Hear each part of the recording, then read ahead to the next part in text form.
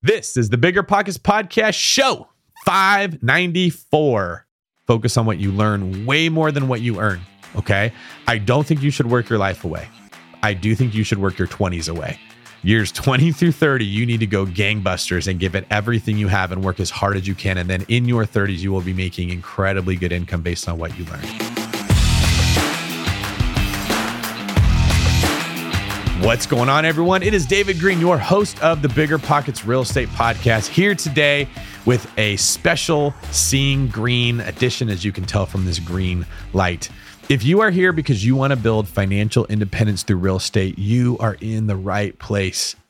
Here at Bigger Pockets, our goal is to help you do just that. This is a community of over 2 million people that are all focused on the same journey as you, giving themselves a better life, adding to their freedom, and finding financial independence, specifically through using real estate as the tool of choice to do it. We help you by bringing on different people who have walked this journey before you. Experts in certain niches and strategies that will teach you what they do, people who have made mistakes so you can avoid them, and then specialists in different areas of wealth building that you can benefit learning from so you can go do the same. Today's episode is a format where you get a solo show from me, David Greene, where I answer your questions directly. Today's show's awesome. We have people that ask questions about, hey, I'm 20 years old and I have an opportunity to take the safe road, or I have the opportunity to take a road that is real estate related but feels a little riskier. What should I do? We have questions about if we should use conventional financing or if other loan products would work better. We have questions about, I'm having a hard time getting started in the market that I'm in. Should I go to another market or should I stay where I'm at now? And our first question is awesome, where we get into, hey, yeah, I know my cash flow is going to go up over time by owning real estate, but isn't my purchasing power going down at the same time? Am I actually getting ahead, or am I just going to be stuck on a hamster wheel where I'm not getting anywhere? I love that question, and I would love for you guys to hear my answer on it. Today's quick tip is simple. Go to biggerpockets.com/David and leave me your question. And I am happy if you want to leave me the most challenging, difficult, hard question that you could ever think to ask. You can ask me what came first, the chicken or the egg. You can ask me why the chicken crossed the road. You can ask me anything. I'll try to figure out a way to keep it real estate related. But here's the thing. If something's stopping you from taking action, this is the show that you should be using to get over that hurdle. Tell me why you are scared. Tell me what you're worried about. Tell me what your challenge is. Tell me if this was different, I would take action, but I don't know that it's going to be different. And let's talk about it together, because at Bigger Pockets, that's what we want to do. We want to make it easier for you to take the action that 10 years from now, 20 years from now will lead to you being a millionaire, and you'll be very glad you did.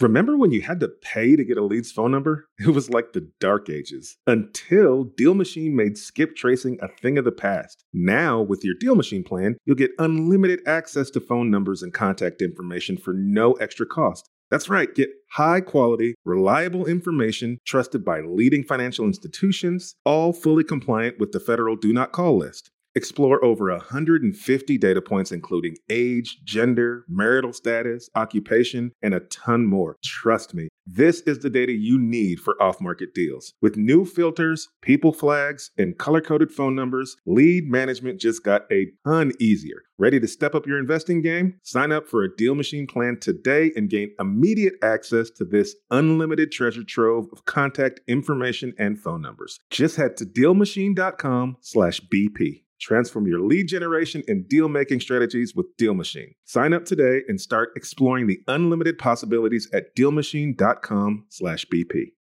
Whenever I used to travel, I would get that creeping feeling that I locked my back door. How do I know my property is going to be safe while I'm away? But not anymore, thanks to SimpliSafe Home Security. I'm about to go on a 3-week trip to Copenhagen, but am I tripping about my trip? Nope. With award-winning security and peace of mind from SimpliSafe, I don't need to worry. SimpliSafe is a super amazing alarm system that I actually installed in my house myself personally in less than 30 minutes. And there's so much peace of mind knowing that there's something in place to protect my homes, my goods, and my John Mayer shrine. SimpliSafe systems have high-tech sensors that detect break-ins, fires, and floods, indoor and outdoor cameras to keep watch night and day, 24/7 professional monitoring at less than $1 a day. Plus, SimpliSafe professional monitoring agents can even help stop crime in real time by speaking to intruders through the wireless indoor camera.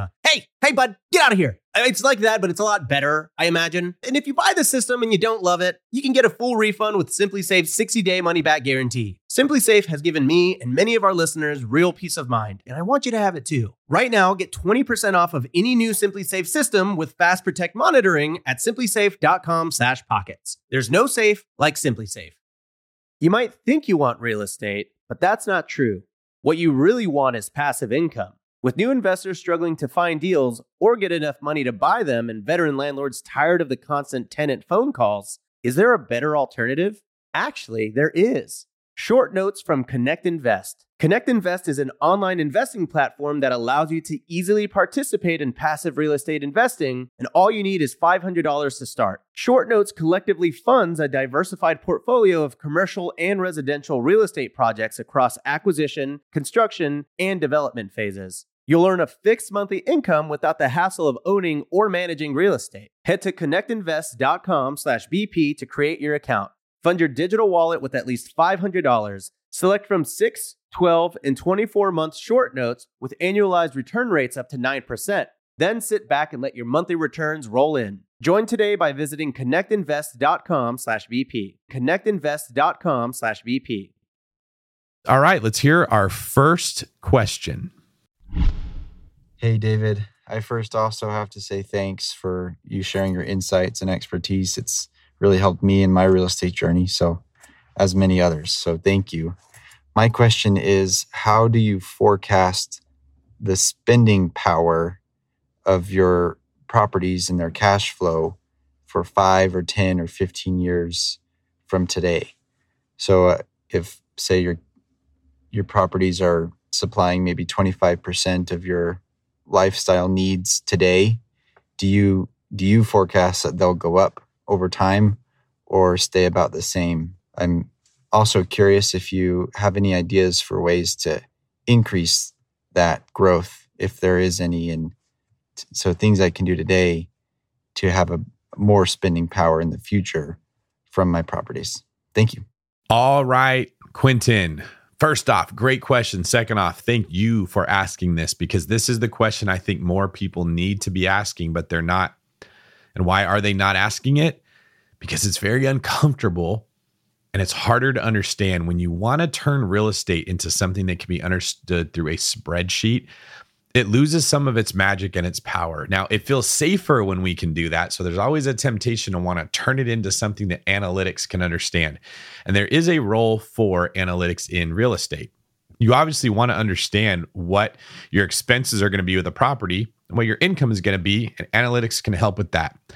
The problem is that every year after you buy that property, your expenses will change a little bit. In general, they're usually the same. So most mortgages are for a 30-year fixed rate. Most property taxes in most areas don't change unless you sell the house.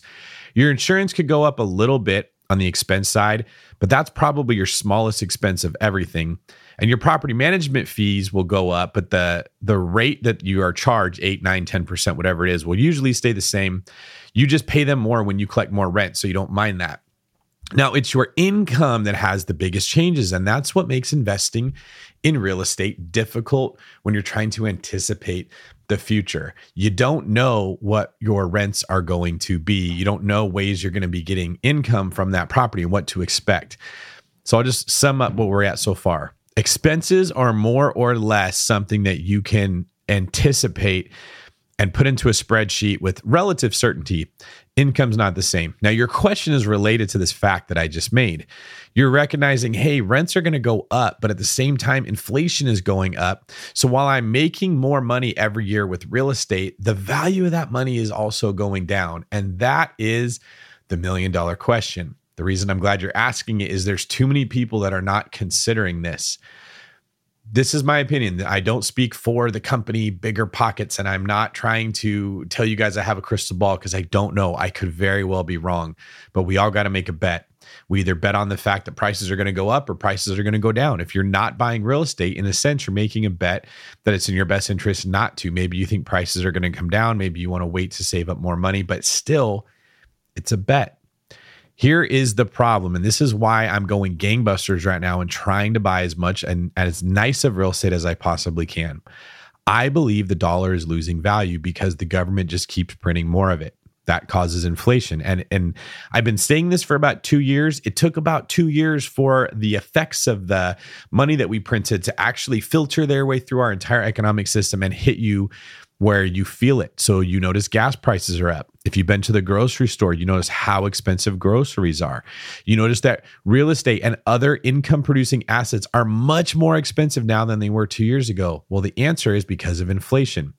As the dollar loses value, the people that have more of those dollars that tend to be more financially savvy want to go after assets that will hold their value in an inflationary environment. And real estate is one of, or the best one that I know of, especially when you throw in that you can borrow money and leverage it so easily, and you'd rather borrow money and pay it back with cheaper dollars.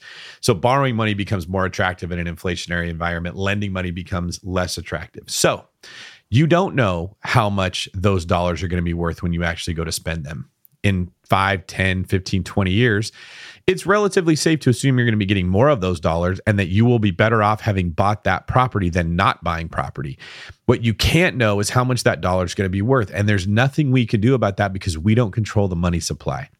What you can do is make sure that you put your dollars in the best place possible, which for most people is going to be buying real estate, which is why we're back to me buying so much of it. So it's true. Your cash flow is going to increase because your income is going to go up and your expenses are going to stay relatively the same. But the dollars you're collecting are going to be worth less. That is also true. So to make up for that, you need more of them. This is why I want to buy more real estate. I want to have more cash flow. I want to have more buoys in the ocean when the tide rises, because the dollars that I'm going to be getting back are going to be worth less. There's literally nothing you can do unless you're collecting your payments in something other than dollars. That might be some option. Maybe you collect your payments in cryptocurrency or something that you think will be worth more than the dollar. That's a much more complicated answer than we could get into right now. But I do want to commend you for asking the right question and for noticing what's going on around you. Here's the way that I understand it, and I'll wrap it up with this. I don't know how to stop the dollar from becoming less valuable. What I do know is that if I do nothing and I just keep my dollars in the bank, I am guaranteed to lose. If I invest them wisely in real estate, I am virtually guaranteed to win. I just may not be winning as much as if those dollars were worth the same as they are today, but there's nothing I can do about that. So doing nothing means I lose. Doing something means I win. I just might not win as much as what I was hoping for because of inflation. Very good question. All right, next question comes from Damien W24 on BP. Hey, fellow 24 person. Nice to meet you. Me and my wife created a real estate investing LLC in 2020 and have not been actively using it. Last year, we moved to Florida and relocated the LLC. We sorted all the paperwork and are now in the process of getting our first property. We were thinking of using an FHA loan since we don't have much down payment and get the property as a primary residence and then transfer to the LLC after closing. We are currently in the process of finding a lender for pre-approval and got a realtor from Bigger Pockets to help us find something. My question is what I mentioned above possible? Okay, it sounds like what you're saying is I want to buy a property in the name of an LLC, but I want to use an FHA loan. That would be a question that you would have to ask your loan officer, and they will be able to get that answered pretty quick if they know their guidelines. If they can't answer it right away, they're probably going to say, let me look into this, which means they're not a very experienced loan officer, and I might be a little hesitant with using that person. That's okay, though. Like, that just may be something that they've never had come up before. Most likely, you're not going to be able to buy a property using an FHA loan if you put it in the name of your LLC, but I can't tell you no for sure. In different cases, you could be able to do it. But this is one of the reasons that I don't recommend that everybody start with an LLC before they start buying property. It's the most commonly asked question. Should I get an LLC or not? And the reason that I tend to lean towards it's usually not worth it is because the financing becomes so much harder. If you do buy it in your name and then try to transfer it to an LLC later, that could be okay, but it might trigger something in the contract where the lender who let you buy the house never said they were going to lend to the LLC. So then if you then try to transfer it and they find out about it, they might say, hey, you need to pay this loan off in full.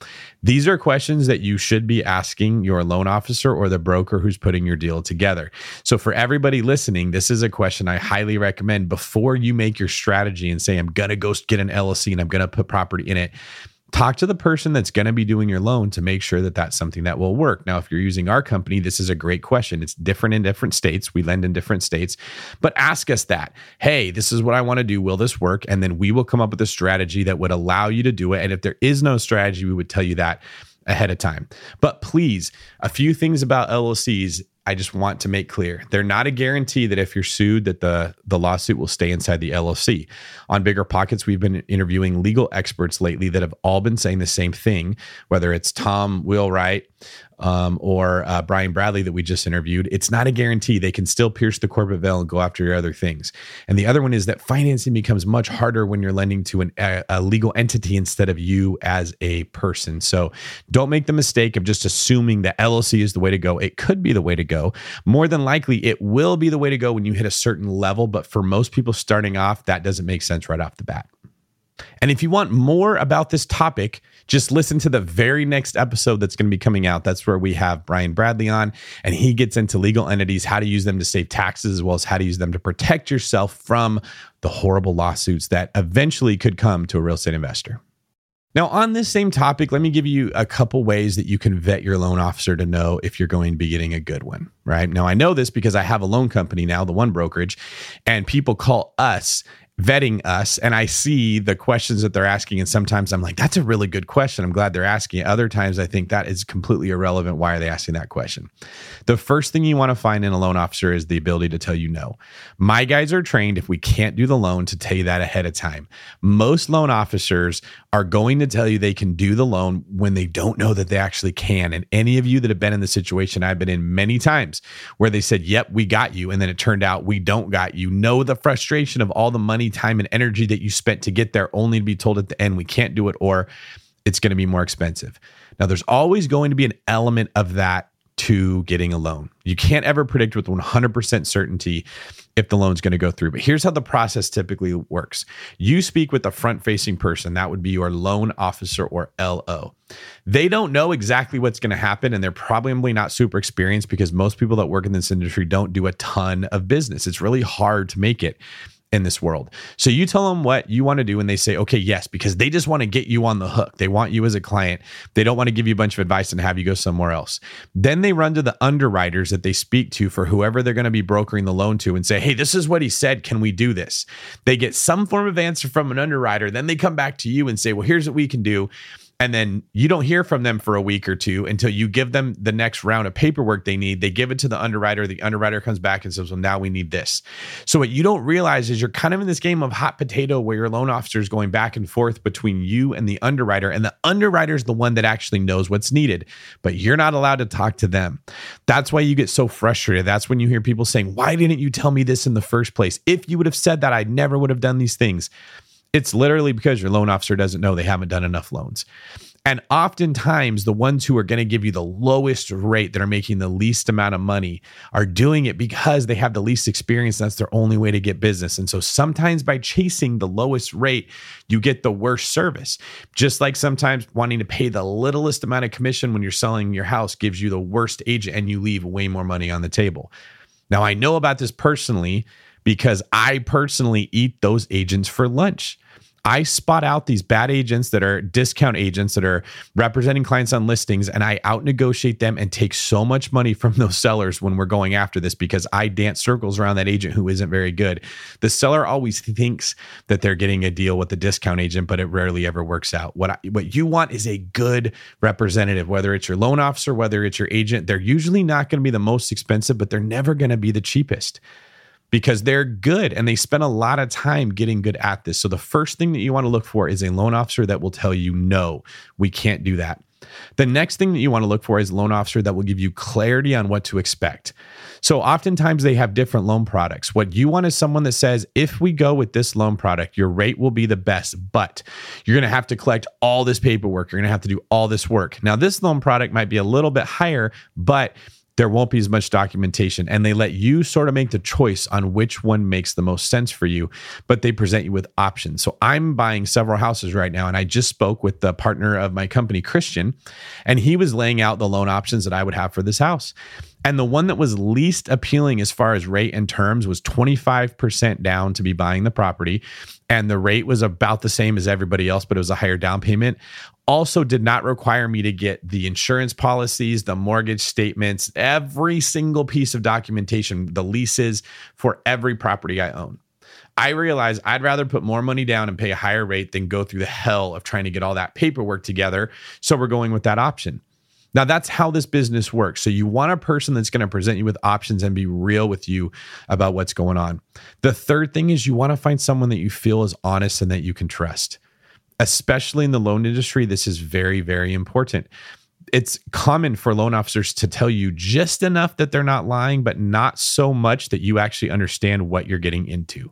So look for the person that's willing to share more information rather than less.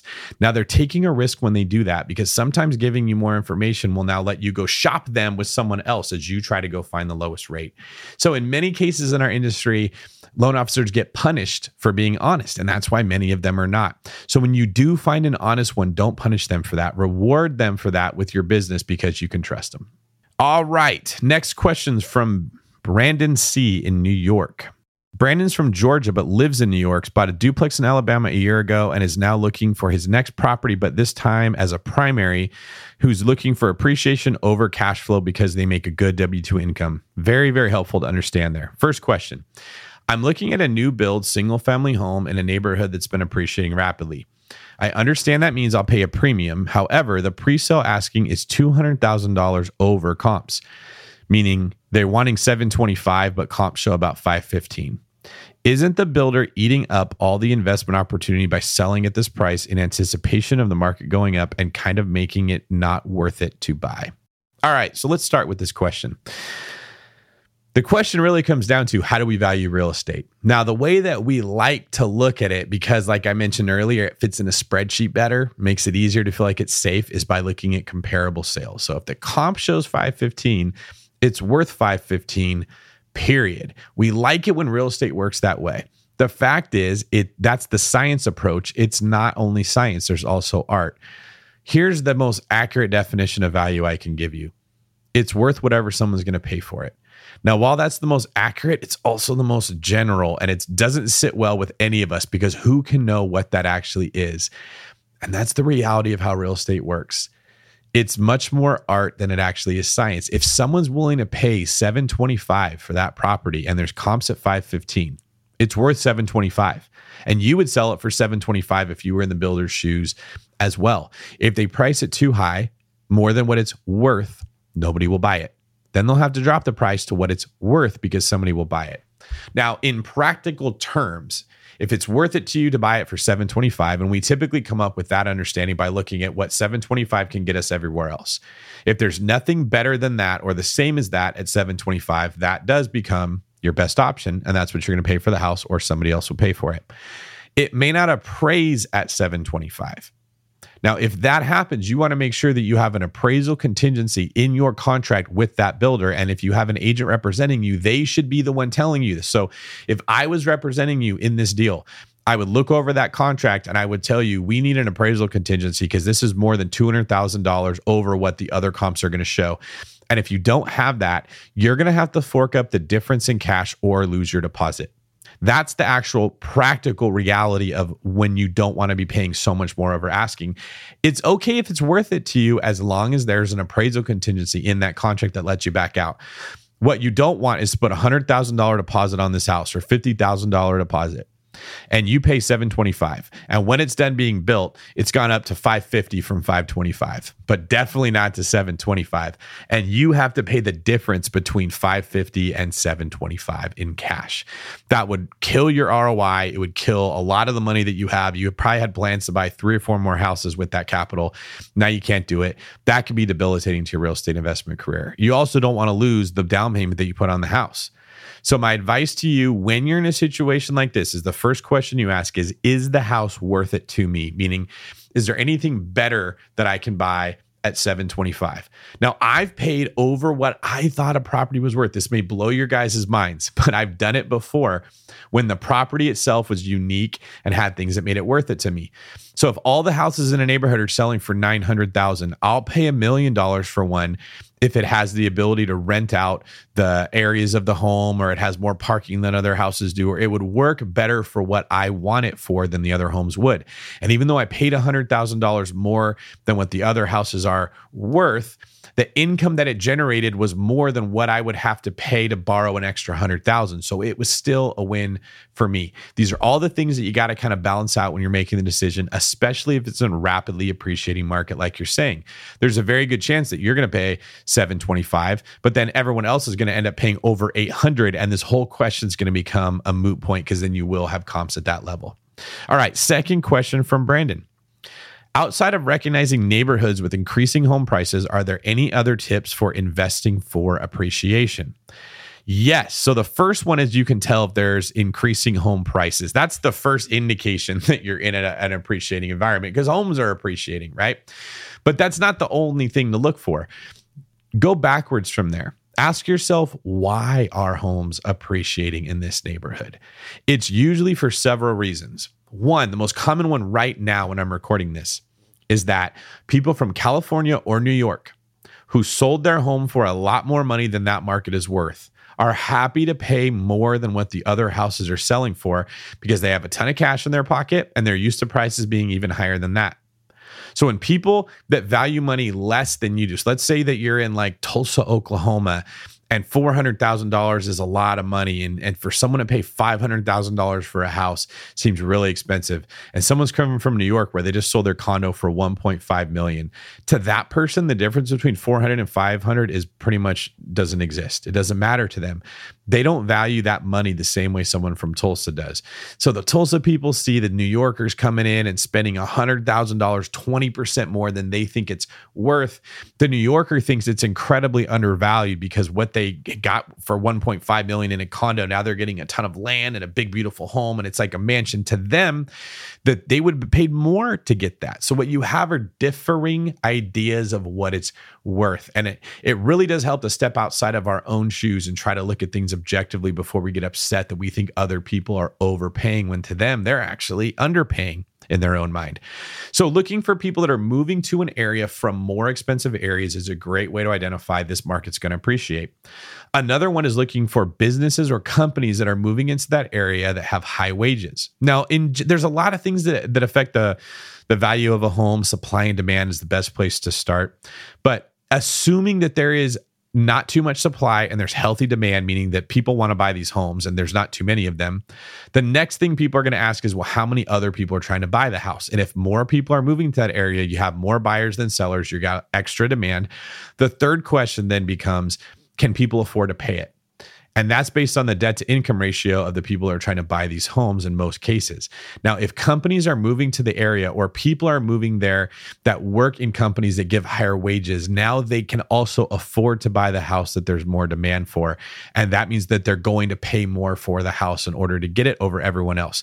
So if you see companies moving to a certain area, we've seen this in Seattle, we've seen this in Austin, we've seen this in Madison, Wisconsin. We've seen this in Miami. All of the really Denver, Colorado, the appreciating markets that have just exploded. San Francisco, California, San Diego, California, parts of Los Angeles, California. It's almost always because tech companies that pay really good money have moved into those areas. Those industries have come in bringing high wages with them that have pushed up how much people can afford to borrow. So if you're looking for an appreciating market, that's another thing to look for. Are people able to pay more? The first part was really, are they willing to pay more? And for the New Yorker who's sold their place for 1.5 and they're moving into your neighborhood, yes, they're going to pay much more. So are they willing to? And then are they able to? And then look at the factors that would drive whether people are willing and able to pay more. And if they're there, those markets are going to go up, and you'd be better off to buy now than waiting for a crash that probably isn't coming. All right, we've had some great questions so far. Very pleased with how this is working out. So thank you all for what you've been doing. Before we move on to some more questions, we're going to take some comments that you guys have left on YouTube. This is one of my favorite parts of the show where I get to see what everybody here thinks about the show that we're doing, what they want to see more of, and maybe even what they don't like, because we can improve from that too. Comment number 1 from Zoinkin. You always keep it 100, real, no matter what. I love how blunt you are. Keep it going. You are on the border of your channel becoming the #1 real estate resource. Well, thank you for that. That's very sweet. I try to keep it 100. Not everybody likes that, so I'm glad that there's some people out there that do. I think that's probably one of the more common forms of criticism that I get, is that I'm a little too blunt, I'm a little too direct, but I'm glad there's people out there that still appreciate that. Next is from Bruce Banks. I remember I stopped watching Bigger Pockets podcast episodes, but since the new format, I now watch 80% of them. First off, glad to hear that. Glad we're doing better. You notice I have the green light on behind me now for the Seeing Green new format. Second, that's remarkably accurate that you know that you watch 80% of the podcast. I'm guessing that you are a high C on the disc profile. And I think that that's really funny. So thank you, Bruce, for leaving that comment. And our next comment, David Green, by far, hands down, the best episode, and I've been listening for years as a Bigger Pockets member. This is your format. Keep it going.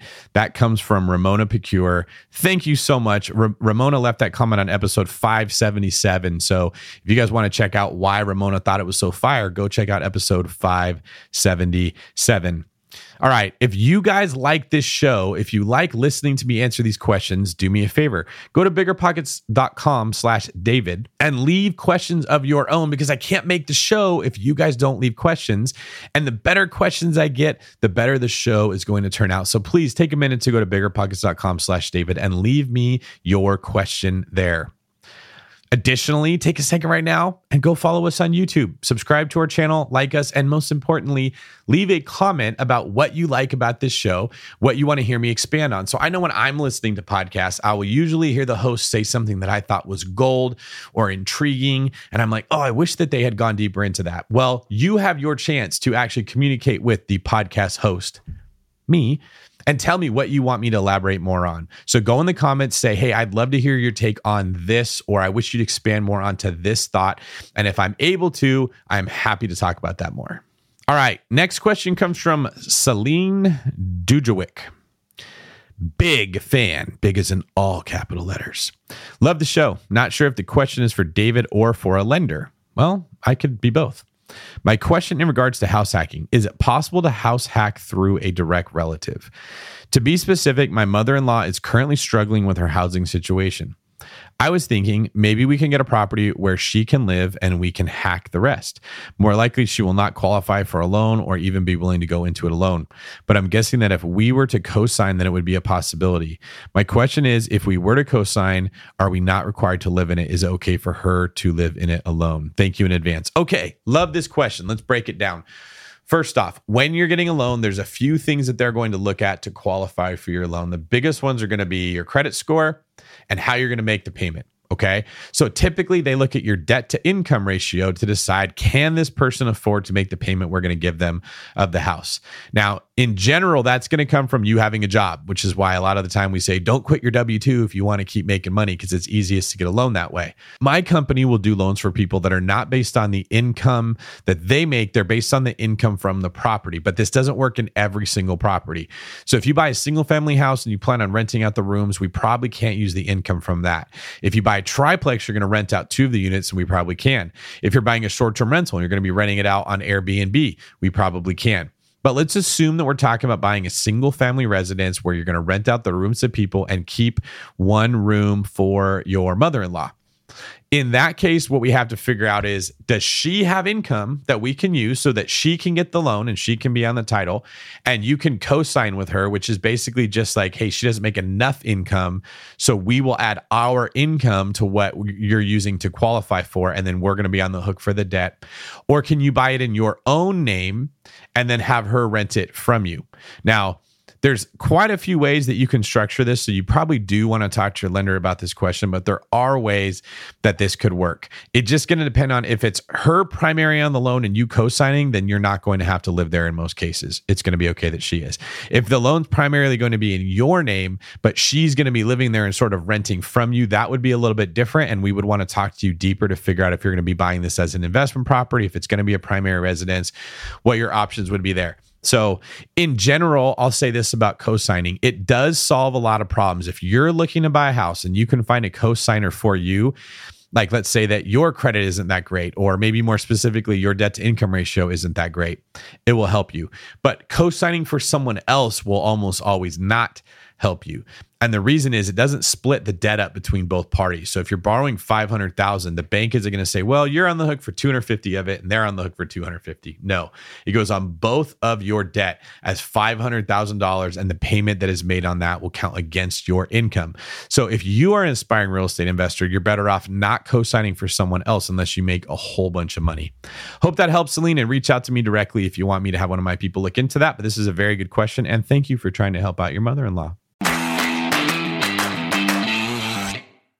Whenever I used to travel, I would get that creeping feeling that I locked my back door. How do I know my property is going to be safe while I'm away? But not anymore, thanks to SimpliSafe Home Security. I'm about to go on a 3-week trip to Copenhagen, but am I tripping about my trip? Nope. With award-winning security and peace of mind from SimpliSafe, I don't need to worry. SimpliSafe is a super amazing alarm system that I actually installed in my house myself personally in less than 30 minutes. And there's so much peace of mind knowing that there's something in place to protect my homes, my goods, and my John Mayer shrine. SimpliSafe systems have high-tech sensors that detect break-ins, fires, and floods, indoor and outdoor cameras to keep watch night and day, 24/7 professional monitoring at less than $1 a day. Plus, SimpliSafe professional monitoring agents can even help stop crime in real time by speaking to intruders through the wireless indoor camera. Hey, bud, get out of here. It's like that, but it's a lot better, I imagine. And if you buy the system and you don't love it, you can get a full refund with SimpliSafe's 60-day money-back guarantee. SimpliSafe has given me and many of our listeners real peace of mind, and I want you to have it too. Right now, get 20% off of any new SimpliSafe system with Fast Protect monitoring at simplisafe.com/pockets. There's no safe like SimpliSafe. You've heard us talk about it before. High interest rates are crushing real estate investors, leaving even some of the best investors in need of funding now. But with today's liquidity crisis, who can fill the demand? With Fundrise, America's largest direct-to-investor alternative asset manager, you have the opportunity to. Fundrise's new opportunistic private credit strategy was designed specifically for this new market environment. Fundrise supplies high-demand bridge financing on high-quality assets with credit-worthy borrowers. Top real estate investors get the funding they need while you walk away getting paid a healthy interest rate. To date, Fundrise has completed more than $500 million worth of private credit deals with an average net interest of 10.8%, and they've already amassed a pipeline worth more than $300 million. Don't sit on the sidelines. You can take advantage of this unique window of opportunity while it lasts with Fundrise's new private credit strategy. Ready to start? Go to fundrise.com/pockets to learn more. That's fundrise.com/pockets. This is a paid endorsement for Fundrise. Past performance is not indicative of future results. All investments can lead to loss. As home prices and interest rates continue to rise and inventory levels dip, it's getting harder to find quality flips and wholesale deals. When there's not enough on-market inventory to go around, it's time to start looking off-market. Lucky for you, there are millions of homeowners nationwide who own a property they need to get off their hands. I got 2 words for you, my friend. PropStream it. PropStream is the leading real estate data provider and recognized as a Tech 100 honoree by HousingWire for the 4th consecutive year. With PropStream, you can search over 155 million properties nationwide using 120 plus search filters like pre-foreclosure, bankruptcy, pre-probate, failed listings, and more to help you find motivated sellers in seconds. PropStream offers both public record data and an MLS sales estimate that's over 99% accurate to help you get the most accurate comps even in non-disclosure states. PropStream also provides lead automation, skip tracing, and a marketing suite with emails, postcards, and custom landing pages to close more deals efficiently. Get started today with their 7-day free trial and get 50 leads for free. Head on over to www.propstream.com/BP. That's www.propstream.com/BP. Hi, David. Thanks for taking my question. My name is Sean, and I'm a small-time investor in the Charleston, South Carolina area. I started listening to the Bigger Pockets podcast in 2020, and it's changed my life and shifted the way I think about money. So really thank you for that. My question is about LLCs and debt to income ratio.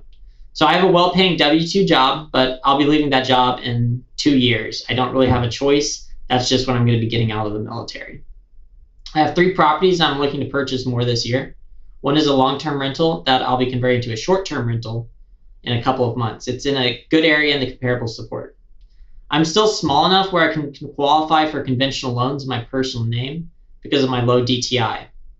All the lenders I've talked to, though, have said that I must have 2 years of reportable short-term rental income before they'll consider it as income for DTI purposes. This seems pretty universal across lenders I've talked to, so I'm guessing it's a Fannie or Freddie requirement. On the flip side, they'll consider 75% up to 100% of income from a long-term rental, regardless of how long it's been leased. So a short-term rental will shoot up my DTI, at least in the short term, because lenders will only consider the mortgage, not the income that the property is making. So I'm planning on getting around this by signing a long-term lease on my intended Airbnb property with an LLC that I also own. That LLC will be the management company for the Airbnb. So from the lender's perspective, the property has the property has a long-term lease, and it'll be counted as a long-term rental instead of a short-term rental. So would underwriters verify the owners of the LLC? And if they did, I could structure the LLC so it's owned by another LLC out of state, like in Wyoming, where my name is on the public record. My lenders told me to consult with my CPA. My CPA told me to consult with my lenders, and my attorney said that's an interesting idea. I just wanted to hear your thoughts on this. What am I missing? What am I not thinking about? I know there's other options for loans, but conventional Fannie Freddie loans seem to have the best rates and make the most sense in my position. I'm just trying to maximize my leverage while I still have my W-2. Thanks. All right, Sean, you've got yourself into quite a little dance here where everybody is asking you to go talk to somebody else. The advice I was going to give you would be you should probably look to avoid the conventional loan, but you wrapped up your question by saying that's where you want to stick with. And you're right. With conventional lending, you typically get the best rate, and that's why most people want to go there. The downside is that the rules are much more rigid with these conventional loans because they're insured by the government. Those are Fannie Mae, Freddie Mac companies that are government-sponsored enterprises. And you are obviously a smart person, which is why you haven't given up on this problem already, and you're dancing back and forth trying to make it work. You are going to have whatever LLC you're trying to buy the house in. They are going to verify that you are the owner of it because they're going to be looking at who's making the payment, and that's going to be you, the manager, owner of the LLC. So I don't think you're going to be able to sort of trick them by making it look like you're not involved in it. If you're going to try to go conventional, the sticking point here is if you're trying to use short-term rental income, they want to see it for 2 years, which isn't going to work for you. And if you want to use long-term income, though, typically takes 75% of what you're collecting in rent if you have a signed lease for the property, which you are going to be able to use for your income. And you're probably not making a ton of income if you're in the military, which is why you're so tight here. Here's the advice I'm going to give to you. While you are in the military, you're going to have these problems because you're not making a ton of cash and you're younger, so you don't have a ton of experience owning properties for a longer period of time, which Fannie Mae and Freddie Mac are going to want to see. My recommendation is you don't try to go the conventional route when you're in the position you're in. I do think that you should look into some debt service loans like the ones that we offer because they'll be much easier and you'll get the property. Now, don't have a crystal ball. Odds are in the next 2 to 5 years, those properties are going to increase significantly. You're going to end up with a ton of equity, as well as your rents are going to go up really fast from what we're seeing with inflation. And even though you didn't get the best loan ever, it's not going to matter because the properties are going to be performing very well in this environment. Once you've got some sort of established income because you bought these properties, maybe then you rent it out as a short-term rental, you can refinance into one of those conventional loans that you're talking about really wanting to be in. Or you'd be like me and you just sort of get over it. We're not going to get the very best rate all the time once we become experienced investors, or if you're in the military, or if you're in anything other than ideal life circumstances where you make great W-2 income. That's just not where you're at. I think from what I'm hearing you say, you're making this harder for you than it needs to be by really trying to make it work in that conventional box when all the evidence is telling you this is not the best road for you. Now, if we were in sort of a stagnant environment where home prices were just staying exactly where they are, maybe they're just ticking up a tiny bit. Frankly, I wish we were in that environment. I think it's better and healthier for the country as a whole when that's the way that homes are appreciating and other assets. I would say just keep banging away at this thing and eventually you're going to get it figured out. The reason I'm giving you the advice that I am right now is we're not in that environment. Homes are becoming much more expensive. Institutional investors are gobbling them up. Other people like me that are looking at can't keep my money in the bank. The stock market isn't very trustworthy. There's not a whole lot of options. Got to buy more real estate. We're going in there and buying these homes that you're looking at right now. And the price of the home is going up so fast that the price of your financing becomes less and less important. So the longer that you're waiting to actually get in the game, the harder it's becoming for you to build wealth, and the less that rate that you're really trying to find starts to matter. So I wish I could give you better advice with what your plan is. I think you're going to lose money trying to make that work. I think you'd be better off to just get a loan that you can get in there, buy the rental property, start building the track record of collecting rents like what they're wanting to see. And in future deals, when you're not in the military, when you have a better paying job, when your W-2 position is stronger, you can buy all the conventional properties that you want. All right, question number 5 is from Victor Lopez in my hood, the Bay Area, California. Every one of us that's from the Bay Area always has to tell everyone we're from the Bay Area. I don't know why we do that. Victor says, I'm from the Bay Area, California. I've had a mentor, but he is all the way in Southern California. Side note, if you guys don't live in California, a few things you should know about us. Number 1, nobody in California calls it Cali. For some reason, that's only things that people outside of California actually call California. Number 2, when you live here, Northern California and Southern California literally might as well be different states. Those of us in Northern California like me have no idea what's happening in Southern California. And people in Southern California don't have any clue what's happening in Northern California. We are very, very different. So whenever you're talking to someone from California, find out if they're from Northern or Southern California. Because if you're talking about what's going on in Los Angeles and they live in San Francisco or Sacramento, they will have no clue what to tell you. Back to Victor. I've had 5 wholesale deals. I closed one and I bought one of them in Missouri. I'm investing in a few different markets, but specifically in Missouri, Kansas, and Texas, but I'm looking to do more in the Bay Area, but it seems like good buyers are hard to find. I want to scale up and build capital for rental property so I can take time from real estate for a bit and watch my kids grow up and be financially stable. I would rather own and make the money in the long run than a $5,000 assignment fee. What should I do to pivot in this expensive market, or who should I be looking to reach out in order to better learn my market? All right. Victor's question is from a wholesaling perspective. It sounds like he's trying to figure out how to get more wholesale properties under contract in California. But I think that there's the principle that he's getting after will apply to everybody. Here's how I see investing in 2022. You've got the stuff that's easier to get that makes you less money. You've got the stuff that's harder to get that makes you more money. It can really be summed up like that. The reason Victor's able to get these properties under contract in Missouri and then assign them to someone else for $5,000 is it's not as hard to get them under contract because people there don't know what their house is worth, don't care what their house is worth, and there's not as much at stake. The price points are just lower.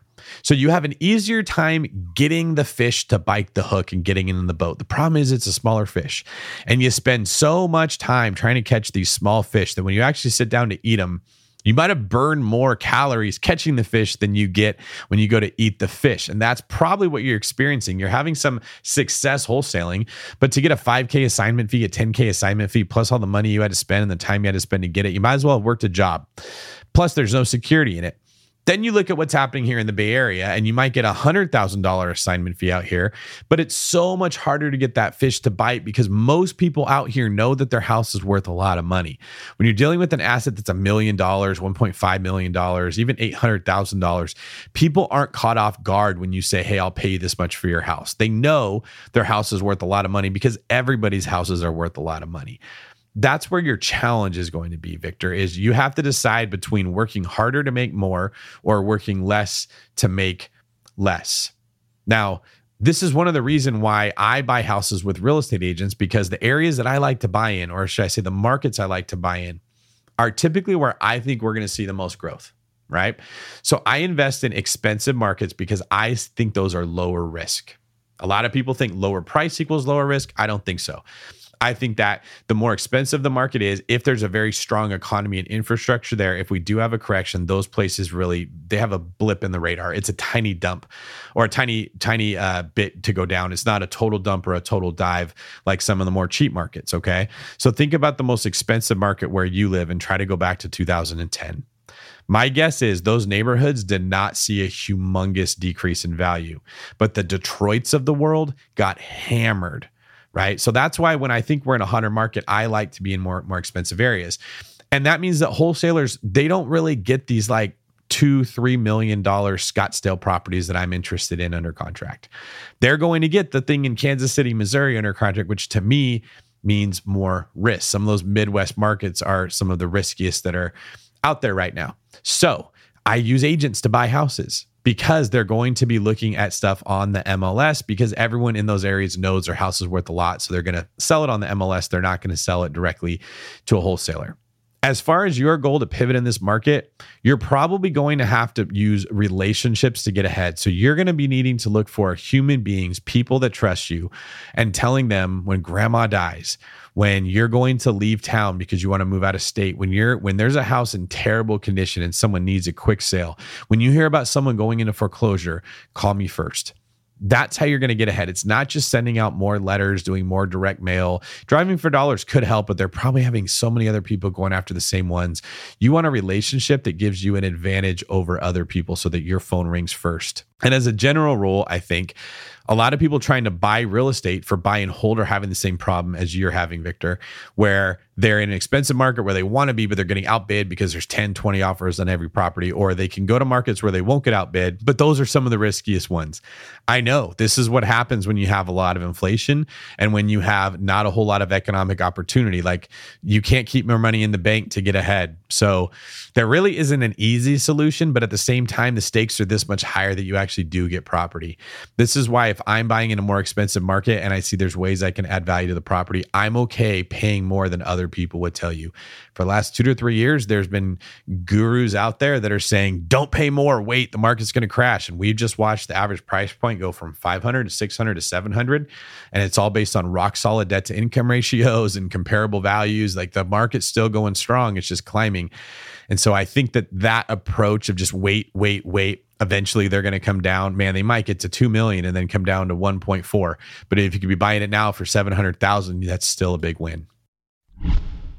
Hello, David. My name is Michael Norsworthy. I'm currently a 20-year-old college student that owns one property that I am currently house hacking up until I graduate, which will be in this December 2022. My question for you would be which route I should take after graduation. Right now, it looks like I have 2 paths. My first would be to graduate, get my business degree, and go get a W-2 job where I can save a bunch of money and use those to put towards future investment properties and keep working until hopefully I don't have to anymore. Or my mentor recently offered me a job at a firm which basically focuses on investment properties if I were to get my real estate license. And I think that would be a really good opportunity as well for me to get more familiar with just the real estate world since I'm so young and new to everything. But I know that W-2 would probably pay more. So I'm pretty conflicted. I would love to hear your opinion on what you think I should do. And also if you had any other advice for a young, new real estate investor. Thank you. Really good question here, Michael. And you're taking me all the way back to when I was 20 years old and I was in a similar situation to you. So let me take a stroll down memory lane with all the bigger pockets here. When I was 20 years old, I was working at a restaurant called Isidore's in Manteca. And around that time, I'd been introduced to my first mentor, Tim Rode, who we did interview on the Bigger Pockets podcast. Tim was the top agent in town. He literally ran commercials on TV in Manteca, so he was kind of a big deal around here. And he called me and said, hey, I heard you're a kick butt worker, that you're doing a great job. I'm looking for someone to come work with me. Do you want to learn the business? I didn't know. He actually called it prospecting. I did not know what prospecting was, but I knew if Tim Rode was calling me, the answer was going to be yes. So I went to work for Tim Rode. And what that meant was I was cold calling people saying, hey, I see that you've had a notice of default issued. You may be losing your house. We want to buy it from you before you go into foreclosure. Give us a call back. And if we can buy your house, we will. I had this script that I would just do over. It was just calling and calling and calling and leaving voicemails and talking to people on the phone. And eventually I would drive to their house and I would go meet them. Now, I was the most introverted, shy. It was a horrible role for me to be in at that time in my life, but I was just stubborn. And so I pushed through it, and I would get a certain amount of money if we set an appointment, a certain amount of money if we closed on the deal, and a certain amount of money if the deal was over a certain amount. And he would have the agents on his team that would sort of negotiate with the people once we determined that they were interested in selling to us. Now, here's what I did. I was working at a restaurant. I was in college and I was working for him. And then I went through a period of depression in my life where it got really hard and I had to let go of one of those three things: college, the restaurant, or working with Tim. And I let go of working with Tim because I saw it as the least guaranteed, the least safe. At the time, it made sense. I really wish I could wind back the clock and not do that. So what happened is, about a year after that, Tim completely retired from real estate. He had no team. He had no one to hand his business to. He ended up just referring everyone to another agent in his office, built himself a cabin in the woods, and became a skiing bum. I would have inherited his entire empire if I had stayed there. Now, I don't know if it's the same for you, but with my love of real estate and my knack for it, and then you gave me all of that at that age, I would have been a megastar if I had stuck with it. The reason I didn't was because I wanted the guaranteed money of being a waiter. It was a little bit more money that I was making waiting tables than I was with him in my first 6 months or 12 months of working with them. I say that because I had no debt. I lived with my parents. I had no family. I had no kids. I had no reason to value safety as much as I did. I was just scared.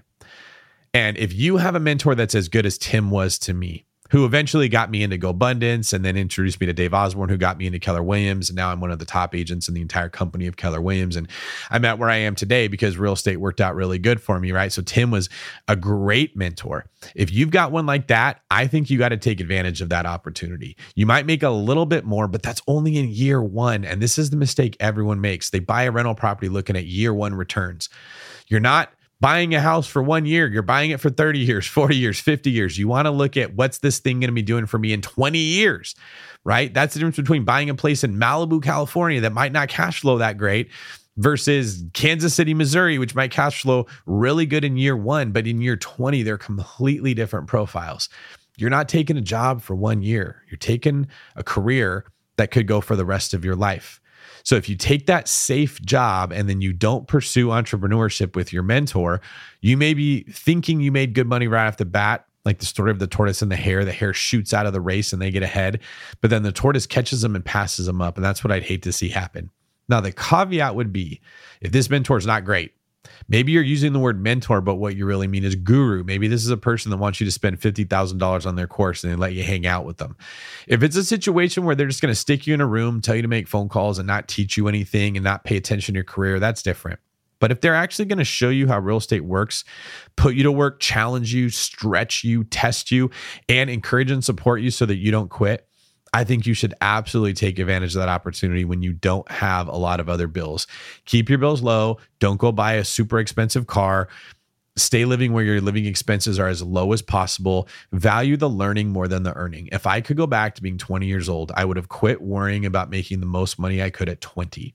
Because the reality is, without getting into too many details, I make more money in 1 month now than what I would have made at that wage over like 30 years. So the money that I thought was really good money, it wasn't. It just felt like it at that time of my life. It's the reason I make so much more money now is the knowledge that I have that I can use to progress. So if I could go back to the situation, I wouldn't worry about what I made at all. I would just worry about what I learned. I would just beg every successful person I knew, let me work for you. I'll do whatever you want. And I wouldn't have had a bad attitude. I'd have had a great attitude. I would have believed that whatever I did for them was going to be teaching me things that I was going to be able to use later. I would have kept my heart in a really good place where I just wanted to serve other people and serve the mentors that I had and trusted them to take care of me. And then when my time was there, bam, he would have handed me the business. Like, your guy may hand you that business someday. So do that unless, God forbid, something happens where you get your girlfriend pregnant or you have other responsibilities that kick in life, then safety security does become more important. But if you can keep that from being the case, focus on what you learn way more than what you earn. Okay. I don't think you should work your life away. I do think you should work your 20s away. Years 20 through 30, you need to go gangbusters and give it everything you have and work as hard as you can. And then in your 30s, you will be making incredibly good income based on what you learned. Thank you for asking that question.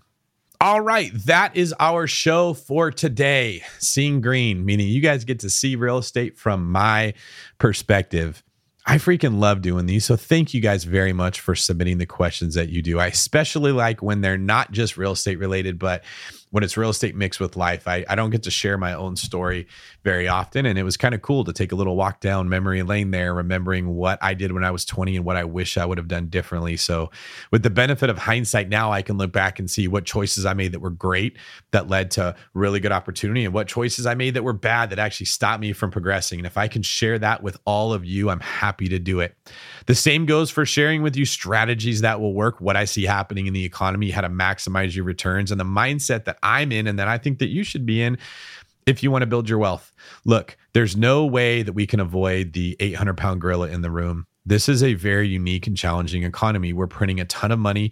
Money is losing its value. Assets are going up in price. While that makes real estate more valuable to own, it also makes it scarier to buy because it's becoming more and more expensive, and it's going up in value so fast that we feel like we're losing our bearings. So thank you for joining me with this, and keep asking these really good questions. I want to help you. Also, take a minute if you're following us on YouTube and leave a comment for me telling me what you thought about this show, what you liked, what you didn't like, and what you want to hear more from.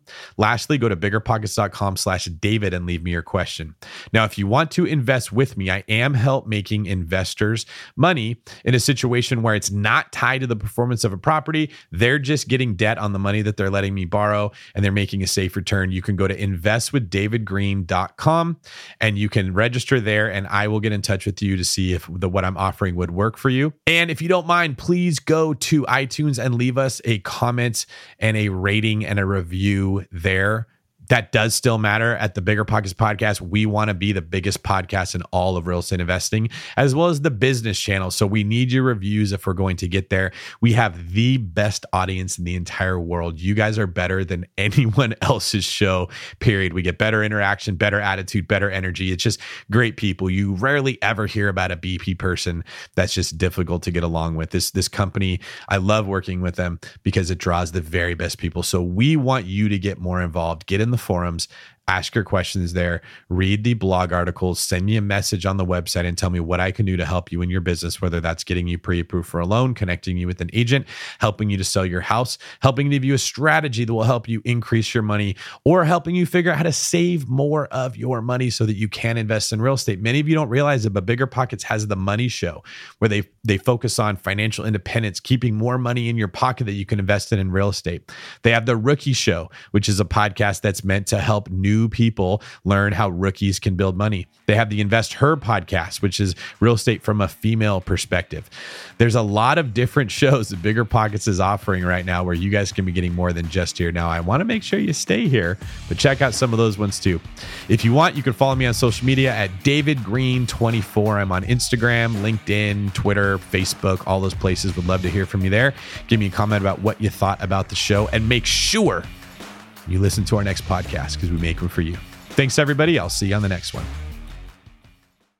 There's a reason small multifamily investing is so popular in the Bigger Pockets community. With just a 3.5% down payment, you can own up to 4 different units. Think about it. If you house hack and live in one of the units, you still have 3 different groups of tenants helping you pay down your mortgage every month, 4 kitchens and bathrooms you could renovate to increase your property value, 4 different Airbnbs, medium-term rentals, or other rental strategies that you can try in one property, all in just one transaction. Of course, the question is, where do you find a small multifamily property that you can actually afford? Which market and which deals are best for you? Once you close, how do you manage it, optimize it, keep scaling, and living your life without being tied down to 4 leaky toilets or 4 fussy tenants? All great questions, my friends. All to be answered in the upcoming Small Multifamily Bootcamp with Chris Lopez and Leka Devatha. So if you're serious about growing your portfolio with this highly efficient strategy, head to biggerpockets.com/4, F-O-U-R, today and join us in the Small Multifamily Bootcamp.